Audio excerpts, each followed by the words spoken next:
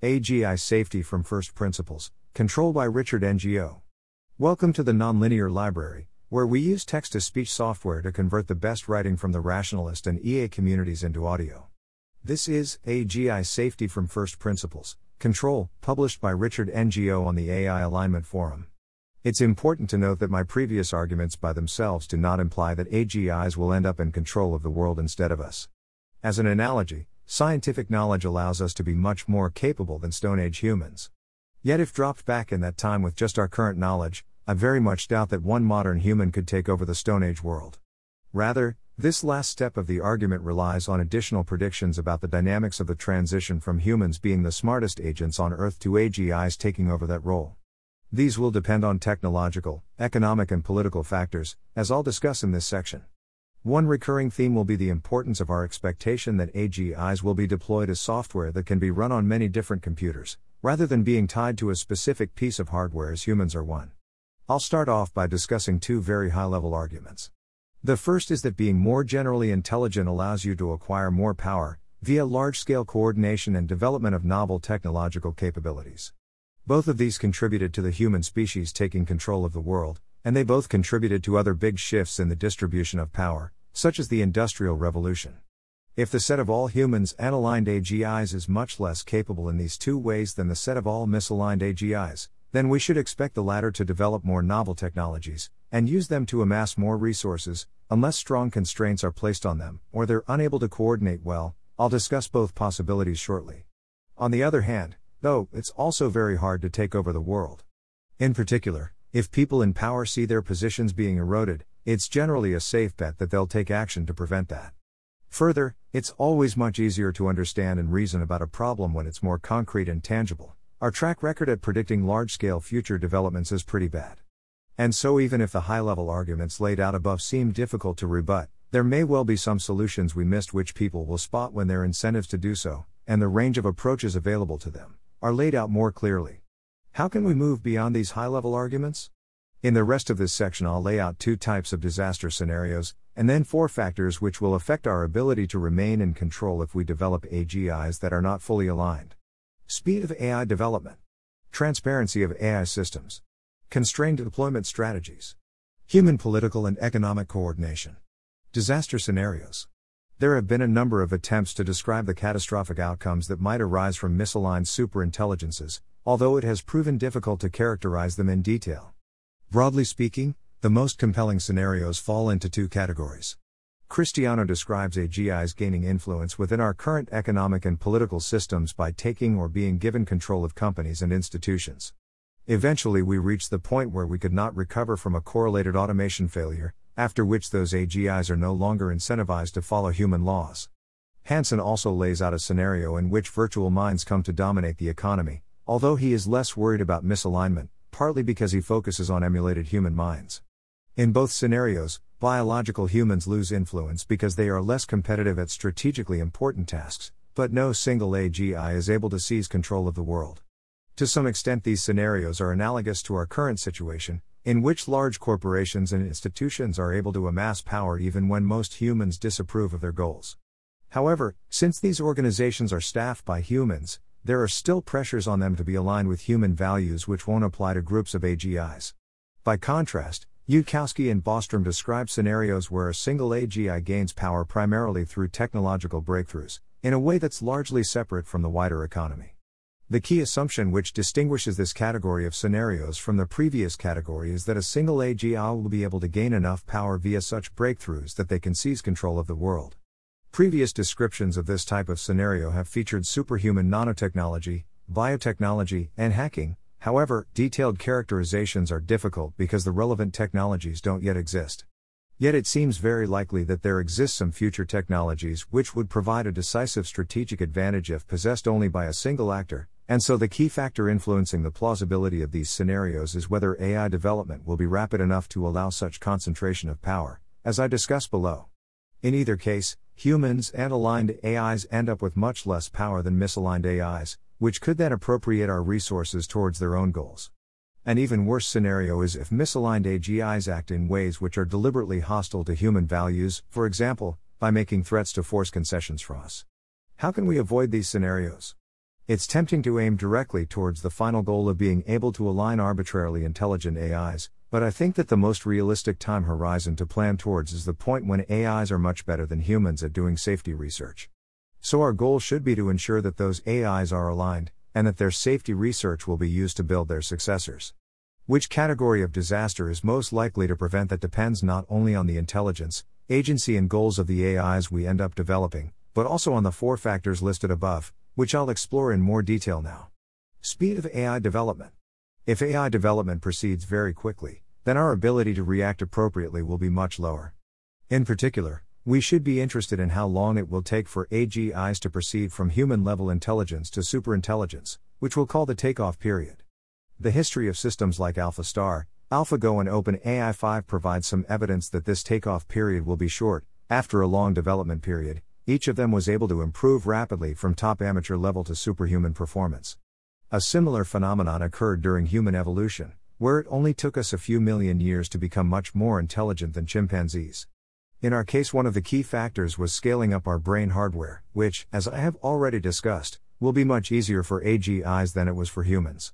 While the question of what returns we will get from scaling up hardware into training time is an important one, in the long term the most important question is what returns we should expect from scaling up the intelligence of scientific researchers, because eventually AGIs themselves will be doing the vast majority of research in AI and related fields, in a process I've been calling recursive improvement.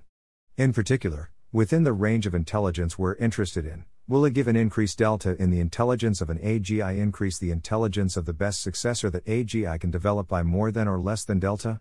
If more, then recursive improvement will eventually speed up the rate of progress in AI research dramatically. In favor of this hypothesis, Yudkowsky argues. The history of hominid evolution to date shows that it has not required exponentially greater amounts of evolutionary optimization to produce substantial real-world gains in cognitive performance. It did not require 10 times the evolutionary interval to go from Homo erectus to Homo sapiens as from Australopithecus to Homo erectus. All compound interest returned on discoveries such as the invention of agriculture, or the invention of science, or the invention of computers, has occurred without any ability of humans to reinvest technological dividends to increase their brain sizes, speed up their neurons, or improve the low-level algorithms used by their neural circuitry. Since an AI can reinvest the fruits of its intelligence in larger brains, faster processing speeds, and improved low-level algorithms, we should expect an AI's growth curves to be sharply above human growth curves. I consider this a strong argument that the pace of progress will eventually become much faster than it currently is.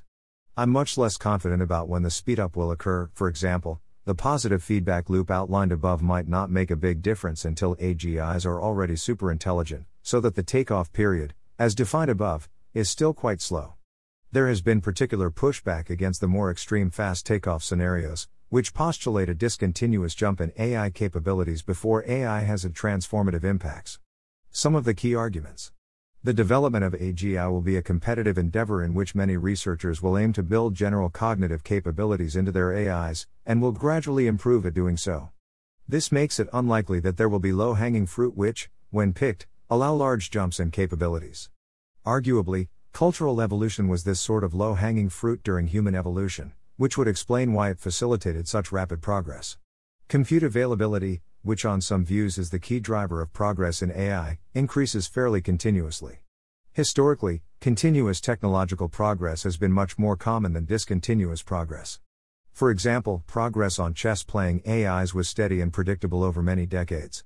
Note that these 3 arguments are all consistent with AI development progressing continuously but at an increasing pace, as AI systems contribute to it an increasing amount. Transparency of AI systems.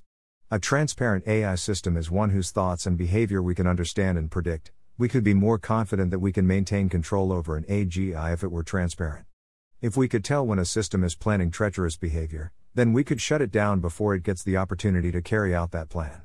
Note that such information would also be valuable for increasing human coordination towards dealing with AGIs, and of course for training, as I discussed briefly in previous sections. Hubbinger lists 3 broad approaches to making AIs more transparent. One is by creating interpretability tools which allow us to analyze the internal functioning of an existing system. While our ability to interpret human and animal brains is not currently very robust, this is partly because research has been held back by the difficulty of making high-resolution measurements. By contrast, In neural networks, we can read each weight and each activation directly, as well as individually changing them to see what happens. On the other hand, if our most advanced systems change rapidly, then previous transparency research may quickly become obsolete. In this respect, neuroscientists, who can study one brain architecture for decades, have it easier. A second approach is to create training incentives towards transparency. For example, we might reward an agent for explaining its thought processes, or for behaving in predictable ways. Interestingly, some hypotheses imply that this occurred during human evolution, which suggests that multi-agent interactions might be a useful way to create such incentives, if we can find a way to prevent incentives towards deception from also arising. A third approach is to design algorithms and architectures that are inherently more interpretable. For example, a model-based planner like AlphaGo explores many possible branches of the game tree to decide which move to take. By examining which moves it explores, we can understand what it's planning before it chooses a move. However, in doing so we rely on the fact that AlphaGo uses an exact model of Go. More general agents in larger environments will need to plan using compressed representations of those environments, which will by default be much less interpretable. It also remains to be seen whether transparency-friendly architectures and algorithms can be competitive with the performance of more opaque alternatives, but I strongly suspect not. Despite the difficulties inherent in each of these approaches, one advantage we do have in transparency analysis is access to different versions of an AI over time. This mechanism of cross-examination and debate takes advantage of this. Or as a more pragmatic example, if AI systems which are slightly less intelligent than humans keep trying to deceive their supervisors, that's pretty clear evidence that the more intelligent ones will do so as well. However, this approach is limited because it doesn't allow us to identify unsafe plans until they affect behavior. If the realization that treachery is an option is always accompanied by the realization that treachery won't work yet, we might not observe behavioral warning signs until an AI arises which expects its treachery to succeed. Constrained deployment strategies. If we consider my earlier analogy of a modern human dropped in the Stone Age, one key factor that would prevent them from taking over the world is that they would be deployed in a very constrained way. They could only be in one place at a time, they couldn't travel or even send messages very rapidly, they would not be very robust to accidents, and there would be little existing infrastructure for them to leverage. By contrast, it takes much more compute to train deep learning systems than to run them. Once an AGI has been trained, it will likely be relatively cheap to deploy many copies of it. A misaligned superintelligence with internet access will be able to create thousands of duplicates of itself, which we will have no control over, by buying, or hacking, the necessary hardware. At this point, our intuitions about the capabilities of a single AGI become outdated, and the second species terminology becomes more appropriate. We can imagine trying to avoid this scenario by deploying AGIs in more constrained ways, for example by running them on secure hardware, and only allowing them to take certain pre-approved actions, such as providing answers to questions. This seems significantly safer. However, it also seems less likely in a competitive marketplace. Judging by today's trends, a more plausible outcome is for almost everyone to have access to an AGI personal assistant via their phone. This brings us to the fourth factor: human political and economic coordination. By default, we shouldn't rely on a high level of coordination to prevent AGI safety problems. We haven't yet been able to coordinate adequately to prevent global warming, which is a well-documented, gradually worsening problem. In the case of AGI deployment, the extrapolation from current behavior to future danger is much harder to model clearly. Meanwhile, in the absence of technical solutions to safety problems, there will be strong short-term economic incentives to ignore the lack of safety guarantees about speculative future events. However, this is very dependent on the three previous points. It will be much easier to build a consensus on how to deal with superintelligence if AI systems approach then surpass human-level performance over a timeframe of decades, rather than weeks or months. This is particularly true if less capable systems display misbehavior, which would clearly be catastrophic if performed by more capable agents. Meanwhile, different actors who might be at the forefront of AGI development, governments, companies, nonprofits, will vary in their responsiveness to safety concerns, cooperativeness, and ability to implement constrained deployment strategies. And the more of them are involved, the harder coordination between them will be. Thanks for listening. To help us out with the Nonlinear Library or to learn more, please visit nonlinear.org.